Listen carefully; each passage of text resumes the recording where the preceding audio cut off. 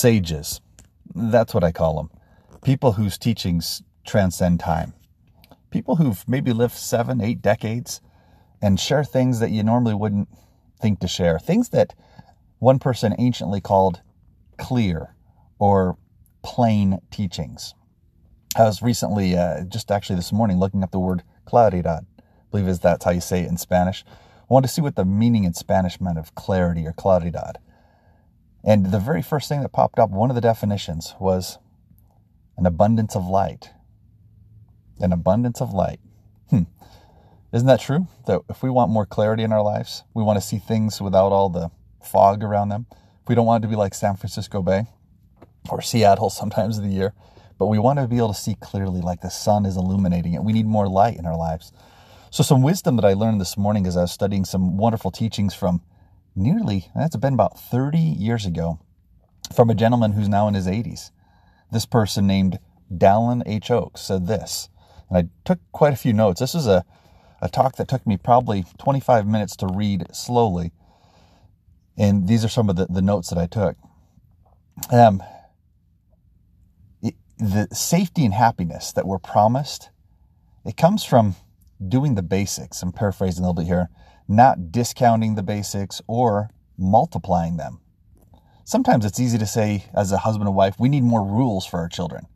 Or for ourselves, hey, it's a new year. I need to do more things. I need to have more control of certain areas. But sometimes we just need to do the basics and keep the basics.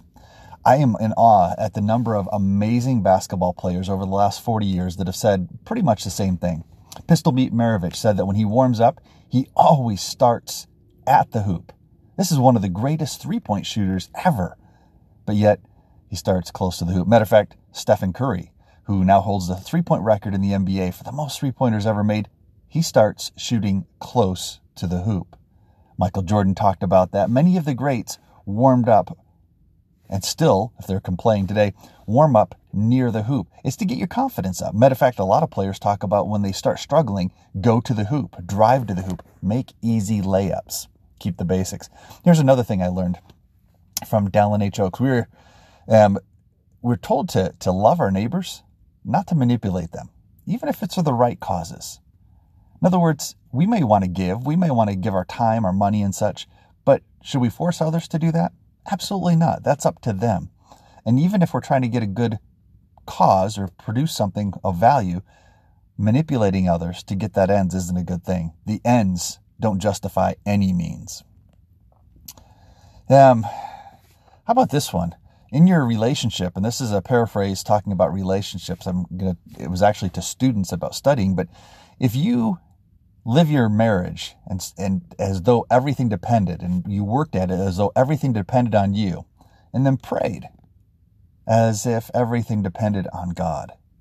So you do your best to be the spouse you should be, the father you should be, the husband, wife that you should be.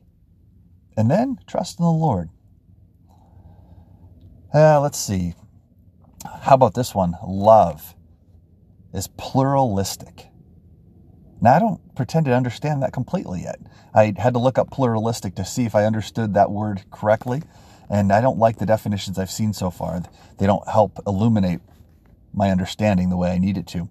But my understanding so far is that love isn't narrow. It isn't confined. That you don't have to confine your love to one person. You can love your neighbors. You can love your enemies. You can love your children, and you should love everyone. And it grows. It multiplies. I like maybe even putting the word multiplistic.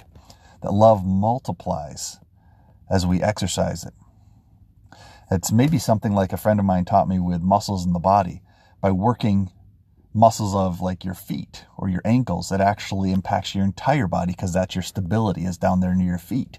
So if you work your feet, it actually pays dividends for your entire body, from your posture to your core to everything else. How about this one? How do we prevent our strengths from becoming our downfall?